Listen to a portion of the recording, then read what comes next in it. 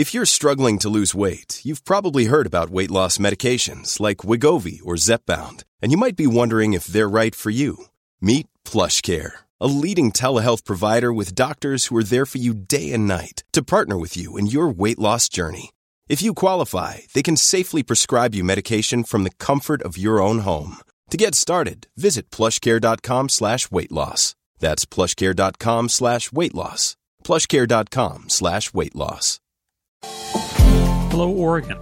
It's Friday, July 3rd. This is Elliott News with a news briefing from The Oregonian and Oregon Live.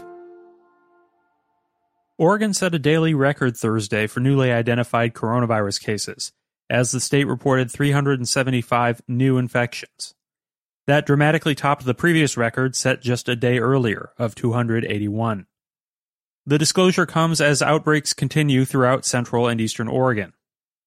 The increase raises even more alarms headed into the 4th of July weekend, when social gatherings and travel could increase the spread of infection. Asked in a press conference Thursday whether people should cancel their holiday weekend plans, Dr. Paul Cislak, the state's medical director for communicable diseases, replied, "Absolutely." 209 Oregonians have died of COVID-19 since the pandemic began. A group of Oregon State Police troopers were caught on video defying Governor Kate Brown's statewide mask order while in uniform Wednesday as they walked into a Corvallis coffee shop. The store's assistant manager said he told the first trooper who arrived that the trooper needed to wear a mask. The trooper refused, allegedly telling the assistant manager that the governor had no authority to take the officer's civil rights. The trooper also directed an expletive at the governor. 3 other law enforcement officers entered the business moments later and also refused a request to wear the masks. The assistant manager said he felt compelled to fulfill their drink orders because they were in uniform, even though he had sent other patrons away earlier for not wearing masks. Allen's Coffee and Tea reported Wednesday's incident to local police. Oregon State Police responded by launching an internal investigation, said Captain Timothy Fox, an agency spokesman. 1 trooper has been placed on leave. Oregon State Police Superintendent Travis Hampton addressed the incident on Twitter. He described the incident as embarrassing and indefensible, and he apologized to coffee shop employees and the community. Journalists carrying press passes and legal observers will be exempt from Portland police orders requiring protesters to disperse during declared unlawful assemblies or riots during a 14-day order issued late Thursday by a federal judge. Police also cannot arrest, threaten to arrest, or use force against a person who they know or reasonably should know is a journalist or legal observer. Officers aren't to seize cameras, audio, or videotaping equipment, or press passes unless they have probable cause to believe a crime has been committed.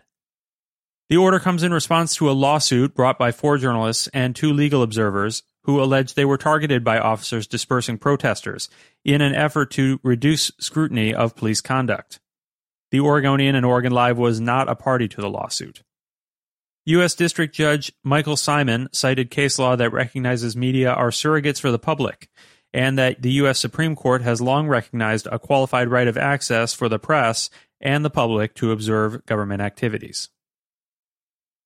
Toro Bravo Incorporated, a restaurant group that once included nearly a dozen restaurants and a gleaming Pearl District gastronomic society, will be dissolved in the wake of Facebook harassment directed at a transgender woman of color by Chef John Gorham. His wife, Renee Gorham, who took over the company in the immediate aftermath of the incident, told employees on Wednesday.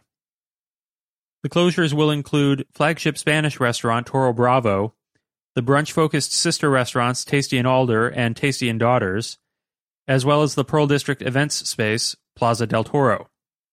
John Gorham and some of his followers on social media sent threatening and vulgar messages to the woman in late May.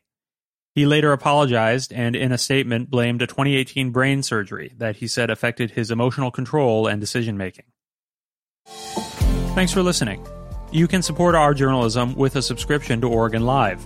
Go to OregonLive.com/pod support.